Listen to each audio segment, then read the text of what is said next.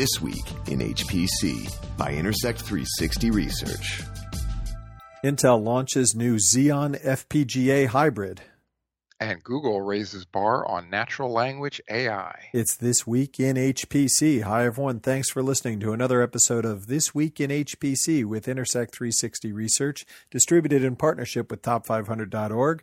I'm Addison Snell. That's Michael Feldman. Michael, This Week in HPC, we have another new launch from Intel, building on their technology, their FPGA technology in the Altera acquisition. They have a new chip that's a hybrid Xeon scalable plus FPGA. Right. They had something similar back in the Broadwell days where they had an integrated FPGA on the package, but this is the first time they had the Skylake generation integration with an FPGA. And they sort of announced this sort of at a smaller conference overseas at the Fujitsu Forum, and it's not a general purpose launch. It's just going to be in sort of limited release for now, but it is the first instance on their latest CPU with an integrated FPGA on that package. Right. And those FPGAs I mentioned, the Altera acquisition, Intel has branded them under the name Aria, A-R-R-I-A. This is an Intel Aria 10 FPGA, and that's integrated with the Xeon to be an Intel Xeon scalable processor 6138P. And they've said that this new hybrid processor is now available to select customers. They haven't said who that is, although we have talked previously on our podcast about a test system going to Paderborn University in Germany that had this form factor. So we can presume that's a related project.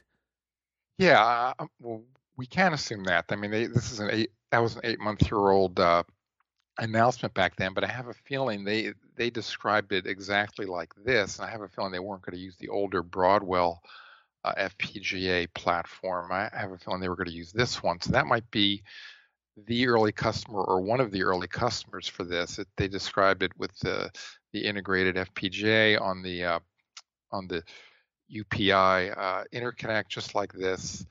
I think they actually specified the Area 10 itself. So this might be one of the early use cases for this. And in that case, Paderborn was using it basically for computer science research on how to sort of develop a software ecosystem around this integrated CPU FPGA type of platforms. But Intel, I think, has much wider ambitions for this sort of thing, but they didn't really talk about it very much in the announcement. Well, in order for this to be a worthwhile package for Intel, we presume the market has to be of a specific size. And in as much as they haven't named any of the early customers, I think we can make some presumptions about where this is going to make the most effect. For it to be FPGAs, I tend to look for applications that are very scalable, highly scalable applications as opposed to entry-level and mid-range applications.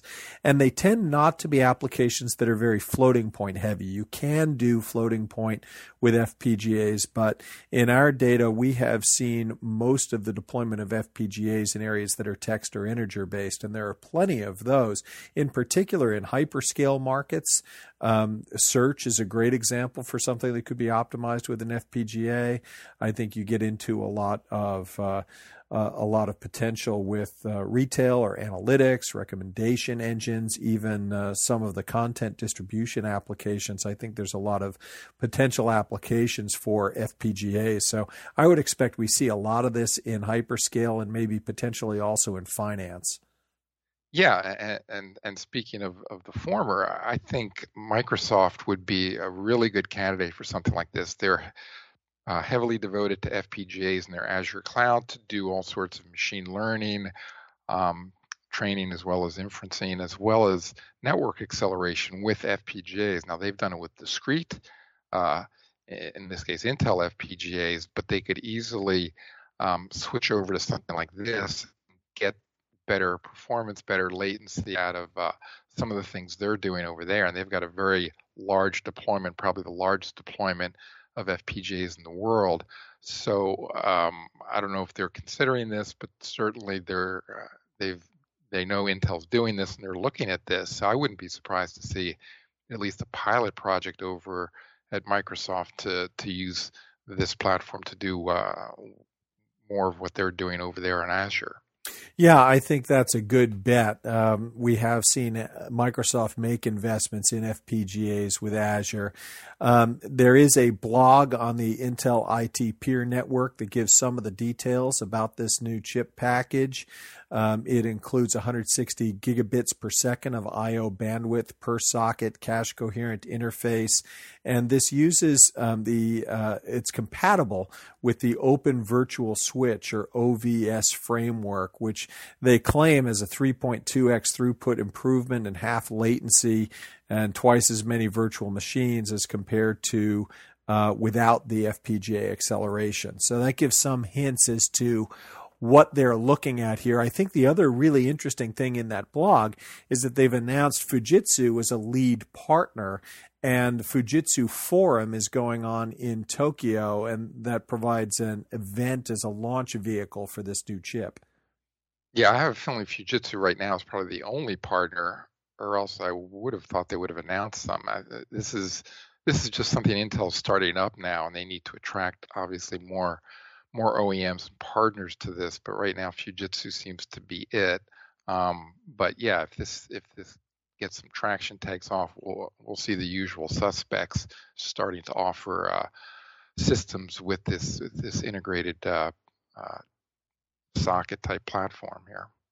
Yeah, Fujitsu is of course an important HPC vendor as well. We've talked about them and their hyperscale plans. They do a lot with their own Tofu interconnect. They've got some ARM plans in the future, but certainly they've got their footprint in enough markets to make this a potentially interesting partner. As far as HPC goes, they did have a growth year along with the rest of the market in 2017, and we'll be releasing that as part of our market data on the market pretty soon.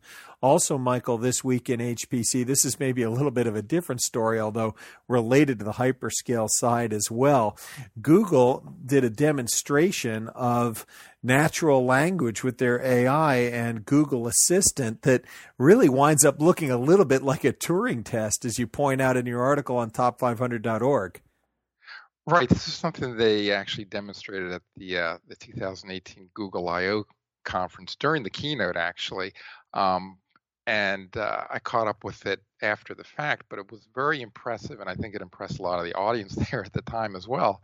And what they did is they've developed a technology called Google Duplex that is able to be rather conversational with a limited set of subject matter. It's not a general purpose conversationalist, but it was able to do phone calls to a couple of different type of customer support type scenarios, where it actually was able to negotiate reservations. In one case, it was for a hair salon reservation. In the other case, for a restaurant reservation, and it did it, I would say, perfectly. It acted and sounded just like a human would do if they were making the same sort of reservation or appointment, and actually did it in some cases maybe even better than a human, because some of those conversations were on the human side were a little bit hard to understand, or went a little bit off kilter, and the software on the AI side was able to negotiate the whole thing and to carry out the exchange successfully.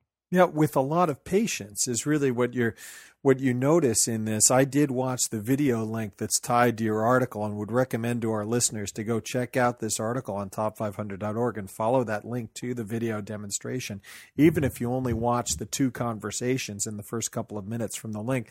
I watched, and I have to admit it was cooler than I thought it was going to be. I thought this was really very well done, and as you point out, not every human would have had the patience to hang through the conversations as they rolled out, and they did so very convincingly.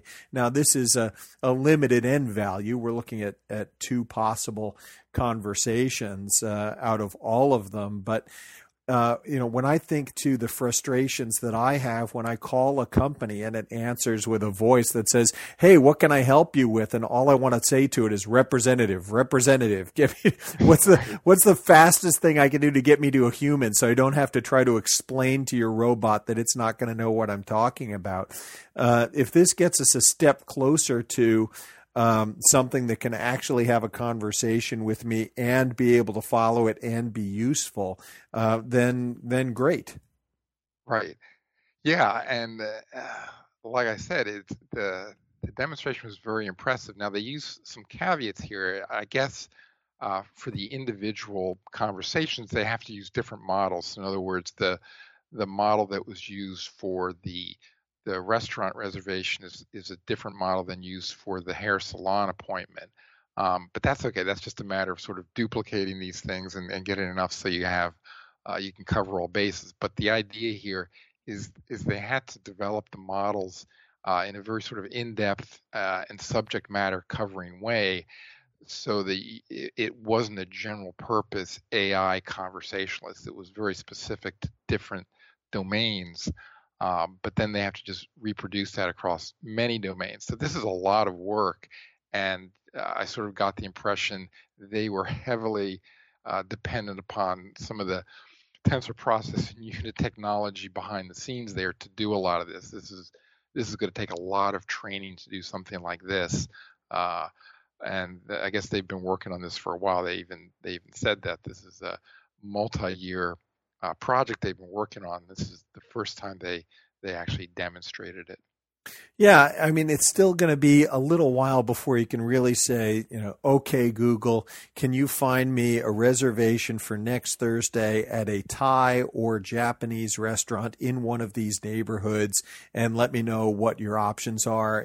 But this is a step toward that, where it can do that research, it can make the calls, it can make you possible reservations, and then report back and say, "Okay, I've got these 2 or 3 reservations for you," and you can choose between them.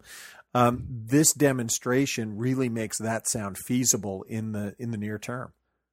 Yeah, and they talked about it that way. Actually, they talked about the specific case that you were just referencing, where you say, "I want to do this," and they have some of the technology that can break those things down, even if they're sort of unrelated.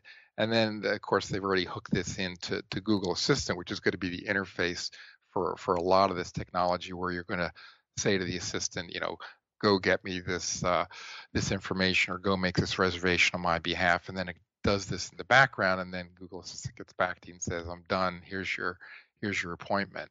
So a lot of the foundational technology is in place, and now they sort of just got to fill in the gaps and to expand on this. But I think this is all coming, and from the impressive way they demonstrated this, I don't think it's going to be too long till some of this gets commercialized. In fact, I think in this particular case for Google Duplex, they talked about rolling some of this out this summer with Google Assistant. That'll be cool to see. Now, since we're on this topic, we should cover the idea of Turing test here real quickly, because I'll tell you, listening to that demo, I could have been convinced I was listening to a human. Now, you point out in your article that's not exactly the same as a Turing test, but still, it's intriguing. It is. I mean, I think the Turing test, when people talk about it, even if you're not in the industry, they sort of know what that means. It's not being able to tell if you're talking to a computer or a human. Now, there's specific sort of cases and protocols for the Turing test that there's sort of some controversy about it. But the general idea behind this is that, you can have a computer that can pass as a human during a conversation, whether that's, a text conversation or, like in this case, an audio conversation. And I think one of the impressive things about this is the audio conversation sounds so human-like that it just sort of emphasizes the fact that you're sort of getting not just the intelligence, but the actual, sort of human experience of actually talking to somebody else. To be honest, Michael, I can't be 100% sure I'm not talking to a computer right now. You've gotten pretty good at this podcast, but I can't see you. Maybe you and I are getting replaced by this soon. Yeah, well, hopefully Google hasn't gotten the technology to that level yet where they can replace us here. But certainly impressive technology, and it's fascinating to follow the evolution of this going forward. All right, Michael, thanks for another fun conversation. That's what's been going on this week in HPC. Thanks for tuning in. You've been listening to This Week in HPC, brought to you by Intersect 360 Research, actionable market intelligence for high-performance computing. For more information, visit intersect360.com.